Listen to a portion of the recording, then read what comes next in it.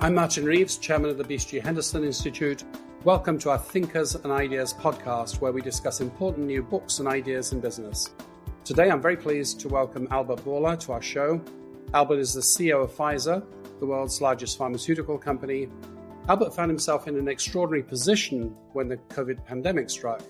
He'd been hired as the CEO of Pfizer just 15 months prior and was in the middle of a transformation.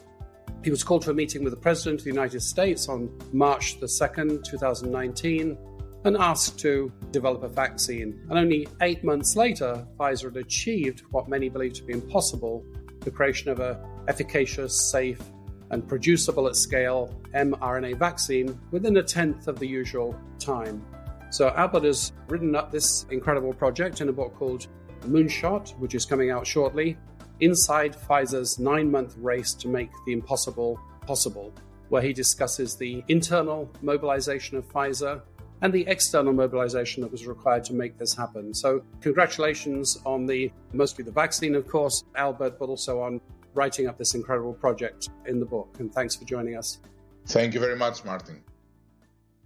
So Albert, your title of your book, Moonshot, I presume it's referring to Kennedy's famous call to action to NASA to put a man on the moon in 1969.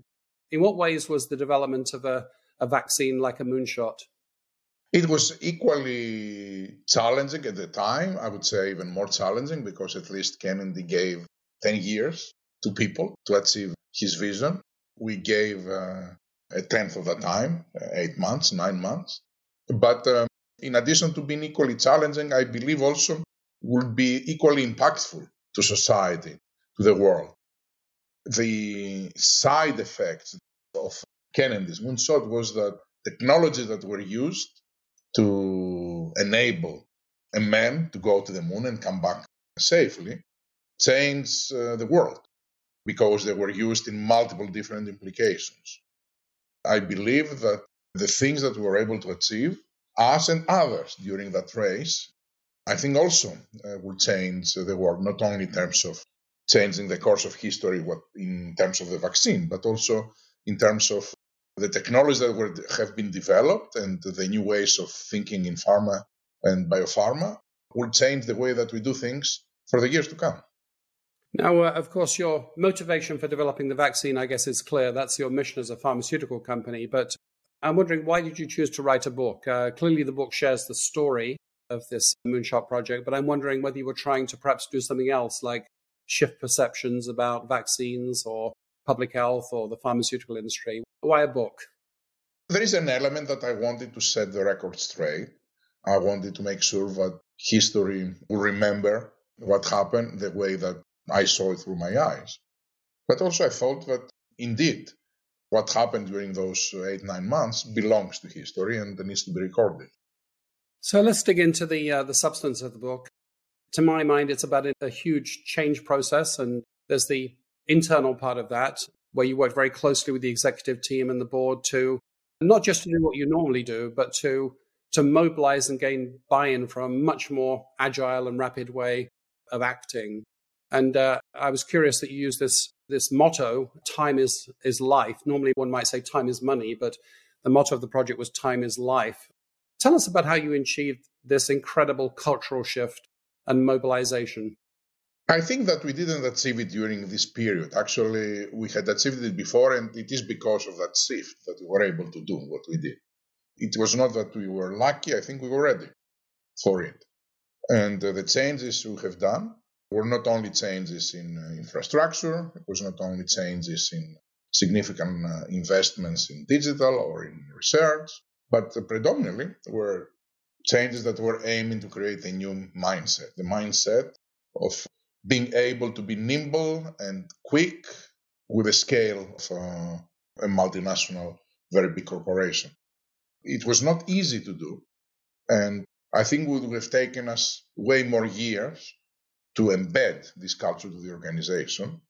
In that aspect, COVID helped, because during dramatic situations like a pandemic, people really will rise to levels that you never thought before and can take what you were preaching as a culture to levels that you never dreamed that they will.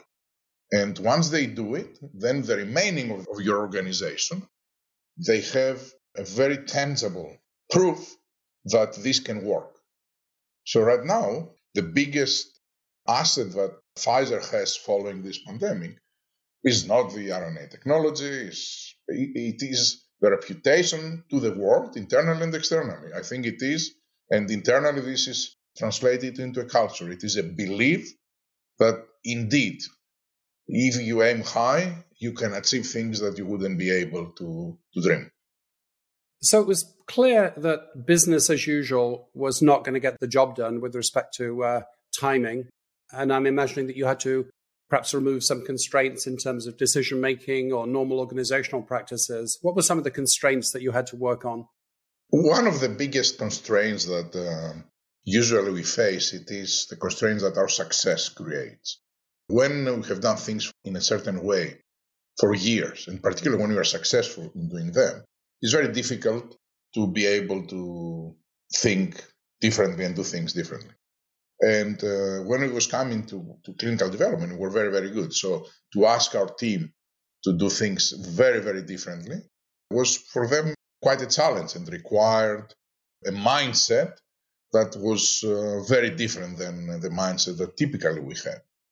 The other one, of course, it is that when you deal with big organizations that they are having to work on complex projects, multiple disciplines, they have to get involved, and depending on the level of expertise and where it lies, in some disciplines you need to go down 3, 4, 5 levels of management.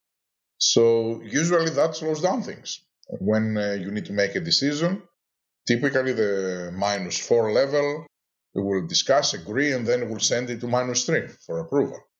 And if things stop there, that's fine. But if things need to go to -2, then -3 will send comments and we'll send it back, and then eventually go to -2, and the process will happen again. We needed to change that completely. So we basically had one meeting that we were having 3 or 4 levels of management, maybe in several disciplines that was needed, and all disciplines together. And there was a clear decision maker in that meeting. It was me. As I wrote also in my book, I became kind of a project manager, although I'm not a good project manager. I know people that they doing that very professionally and admire their organizational skills, how they can manage a project really to the ultimate details. I'm not that. But the value of being able to have the CEO managing everything, every second or third day, basically, for months, with everyone there, is what really removed every basically obstacle that you typically have in processes with large organizations. So double-clicking on decision-making, it was interesting to see that although you were moving very fast, you didn't always take the most obvious decision. For example, you took a decision to go with an untested mRNA technology rather than a more conventional vaccine technology. And I also understand from the book that you didn't go with the first candidate that delivered results. You actually waited for the results from a second candidate. So I wonder whether you could tell us about how you balanced prudence and thoughtfulness with speed in decision-making. What was that like in the room? Well, it comes down to what is obvious is not always right. And if that was the case, we wouldn't follow some very counterintuitive paths. And you mentioned 2 of them, selecting the RNA or selecting the second candidate, for which we had very limited set of data. He looked better, but way more uncertain. And the other one looked good enough to go with it. Again, the benefit of having everyone in the room so that they can all express their views on a controversial issue. And then being able to realize that that's it. Within the time frame that you have, you won't get more data. A decision needs to be made, and you heard everything. I think that was the basic principle of this Lightspeed project. So everybody was asked to speak, everybody spoke, and then eventually we moved. In fact, in both cases, I moved to the direction that the majority of the team recommended, although I was feeling nervous knowing that we are going into a path that it is really very counterintuitive. So let me talk about resilience. In some ways, it seems to me you invested massively in resilience. You looked for redundant manufacturing facilities, not just the capacity you needed, but some extra just in case. You looked at a diverse network of suppliers rather than depending on one supplier. You started to produce your own raw materials in areas where you hadn't previously done that. And presumably you learned a lot about the importance of resilience. And I'm wondering, will that be just a one-off for this project, or do you see that perhaps you'll be stressing resilience in decision-making and strategizing for Pfizer more moving forwards? A different way to say what you just described as resilience is we played to win. We were not holding back just in case if we lose, we didn't want to lose a lot. But we went all hands on deck because we wanted, if we win, to make sure that we maximize everything. And that made us do things very differently. I will give you the example. You said that we started manufacturing raw materials. That went from highly sophisticated, technically, raw materials, like some form of lipids that were in short supply, and then we started ourselves manufacturing them in-house to ensure that we will have upper supply, but also to very bulky manufacturing that is not our cup of tea. For example, we started manufacturing ourselves dry ice. We set up a logistics chain that we had a huge, what we called freezer farms, where they had hundreds of gigantic ultra-cold refrigerator freezers. And then in the same premises, we had a unit that was producing dry ice so that we can ship very effectively and very carefully. We did that because, again, we couldn't leave any detail to chance. And imagine if we were able to master the mass production of such a sophisticated, high-tech biotech product, and then eventually fail because we didn't have dry ice to ship it. Yes, I think resilience, it is a key element of every organization that aims high and doesn't let go before the organization achieves its goals. So let's come on to a decision which I'm imagining might have been a controversial one. Your team recommended a certain philosophy for pricing, and you decided to both go with a lower price than the team recommended and also for a tiered pricing, depending upon countries' ability to pay. I wanted to ask you a two-part question. Can you tell us about how you thought about that choice? And also, do you see this as being a one-time decision for this vaccine, or have you had insights into how you might modify your pricing philosophy moving forwards? Actually, I think the pricing philosophy, the way that has been shaped in the pharma industry in the last few years, because there were some periods that it was not the right one, it is a good one. It is a philosophy that says your product needs to be priced based on the value that they bring to society. And there are ways that you can calculate, and I give the example. If you bring a medicine that you give to 100 people and 5% will get less heart attacks, then you calculate how much it will cost to give to 100 people the medicine, and then calculate how much the system will save if 5 less people will have heart attacks because of your medicine. And then you try to come to a value. And that, of course, doesn't even take into consideration the gains of avoiding human pain. So I wouldn't say that it was the team recommended. The team did what I asked them to do. So I said, calculate me the value of the product. And they came back, and the value was really very high. The economic losses that were at stake, even without taking into consideration the savings on the economical system, just the savings on the healthcare system, they came to a price that would be around $500-600 per dose, and still it will be cost effective. And then we realized that if we do that, that was very, very high price for a vaccine. And we said we should not take this avenue. And then what was the next one? We said, let's price it the same price that every other vaccine of this technology is priced. So no one can say that you take the advantage of a crisis like that and you are jumping the prices up. No, we are pricing exactly if it was a new vaccine. And this is what the team did. But when I started realizing the amount of vaccine that likely would be needed and what that would do in the cash flows of the governments and all of that, this is when I sensed that we are maybe missing an opportunity here to remove completely the price out of the equation as to what happened, right? So instead of going to what is a normal price of a product of this technology, and in the US it is between $150 and $250. That's per dose of a new technology vaccine. I asked what is the cheapest vaccine? And then the cheapest vaccines were the flu vaccines, very commoditized vaccines for adults. That was between 20 and 70, 50. 70 the high end, 20, 30 was the cheap. And we said, let's go with the cheapest. So this is how things evolved. And we said for the low-income countries, we said the price should go at cost. And for the middle-income countries, the price should be half of what that was. Those decisions were made very early in the process.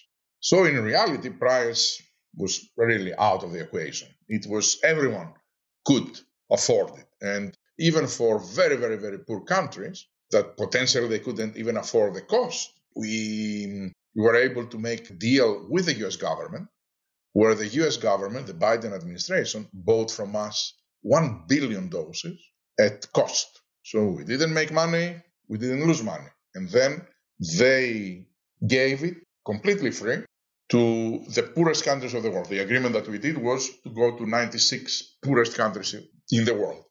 And I think that is one of the reasons why we find ourselves now, after a lot of controversies, in the right part of history.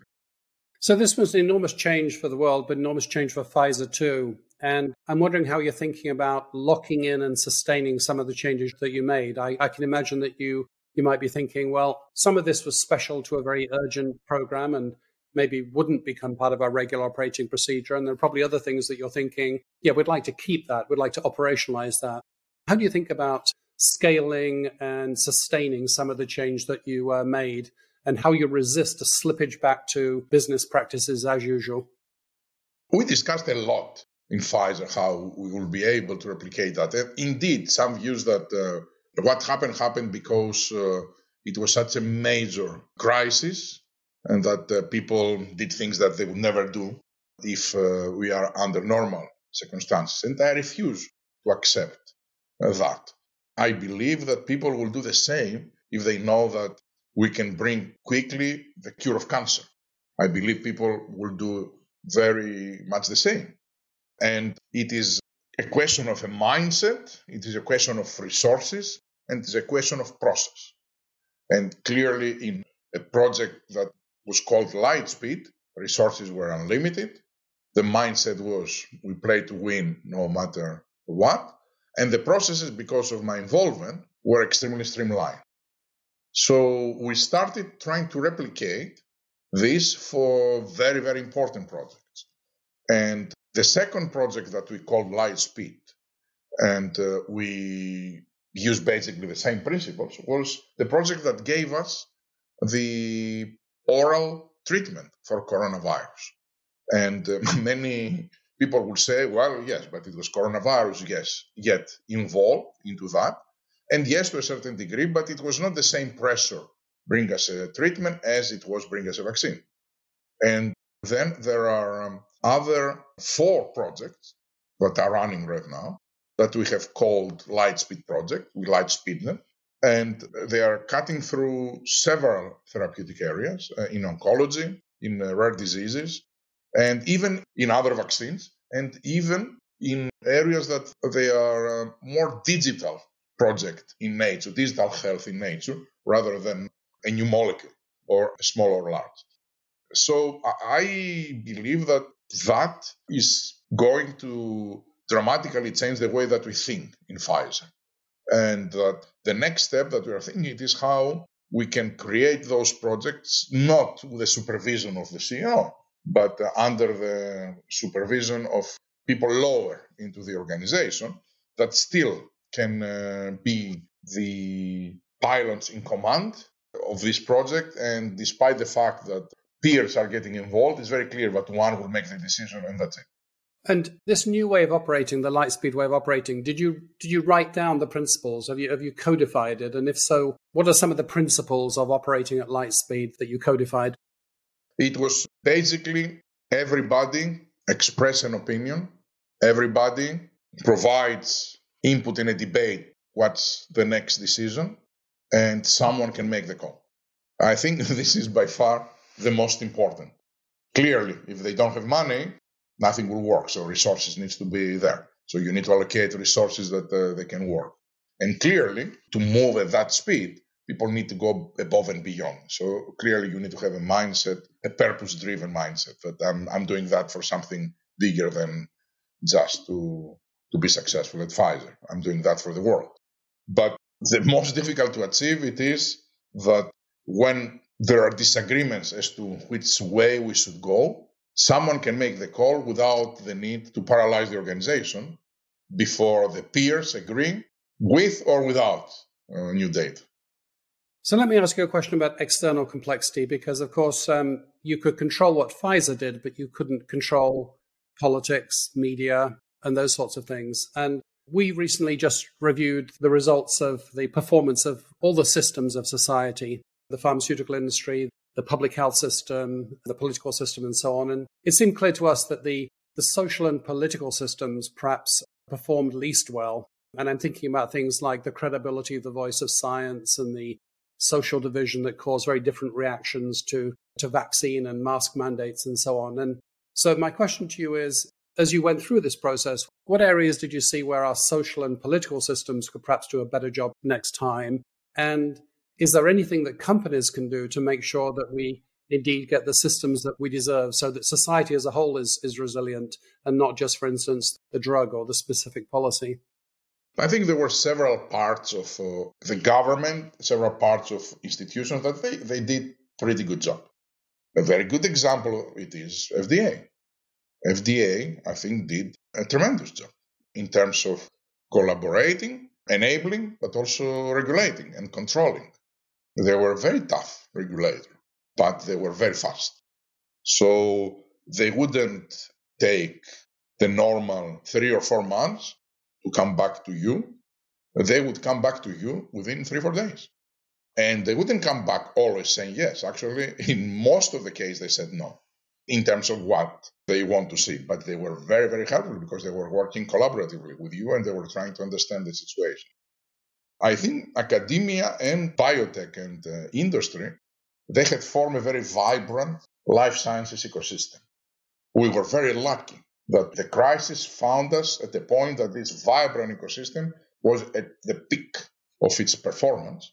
And this is why we're able to have diagnostics and treatments and even respirators and even some of the other things that were needed. WHO, again, WHO has a very critical role to play.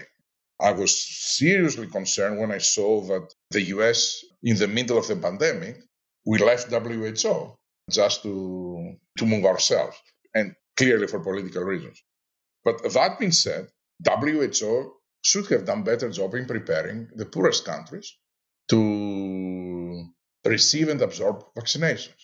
They spend most of their time on rhetorics. You need to give more vaccines to the poorest countries at times that supply was short, rather than preparing those countries for the time that supply will not be short and vaccines will come there. And we saw that in the first part of the year, these countries didn't have enough access to vaccines. But in the second part of the year, they had more than enough. And actually, the African CDC asked us to stop sending vaccines because they were not ready. There was not infrastructure with vaccinators or vaccination centers. Hesitancy was very, very high. There was not an educational campaign about the benefits of vaccination and the threats of COVID, et cetera, et cetera. So again, I think that's an example of what we could have done better. So unfortunately, our time is limited today, Albert. So let me wrap up maybe with a couple of personal questions. In your book, you talk about your personal development and challenges as a leader. And I'm wondering, in retrospect, how do you think you're a different leader now? Where did the experience stretch you? Martin, I think that every year I'm a different leader at the end of the year than in the beginning. And many times I say that the moment that I realize that the year is ending and I haven't changed, I haven't developed, I know it's the time for me to go. That true for all the almost 30 years of my professional career in this industry. But I would say that when you are under this type of difficult times, your development also is accelerating a lot. So I had to do things that I was not experienced or prepared to do, like handling politics at the highest levels of political life, or being able to propose very risky approaches to the board while I was, let's say, in the beginning of my tenure as CEO. I've learned a lot. I think if you ask me what is the key message, it's not that I learn it now, but it's very clear what has been embedded now to me, that people, they don't know what they can and what they cannot do. And if anything, they have a tendency to severely underestimate what they can achieve. And you will be surprised if you ask them and you insist that they should deliver way more. Yes, I think Mandela was the one who said that things are impossible until somebody does them. So finally, Albert, is there a next moonshot that you want to tackle? Another crusade in healthcare now that you have these new improved agile capabilities as a company? Oh, of course. Human health is facing a lot of challenges, and the situation is not even static. The challenges are getting up because the demographics are driving so. People are living longer, and this means that new diseases that did not exist before or they were insignificant, now they are becoming very important. And that adds to the current set of unmet medical needs. So I truly believe that the next decade, we are going to have a scientific renaissance that will be driven by advancements in biology and technology that are coming together to create synergistic effects. And I would like Pfizer to play a very dynamic key role in harnessing the power of this combination and delivering solutions, breakthroughs that change patients' lives. Well, thanks so much for sharing this incredible story of the Moonshot Project with us today, Albert. Thank you. So I've been talking to Albert Bourla, the CEO of Pfizer, about his new book, Moonshot, Inside Pfizer's 9-month race to make the impossible possible, which is just out in March 2022 from Harper Business. And I strongly recommend it as an interesting book about an agile transformation of a company to indeed achieve things which were previously not thought to be possible. If you like this conversation, make sure you're subscribed to the Thinkers and Ideas podcast on your favorite podcasting platform. As always, we welcome your feedback. And thank you again, Albert.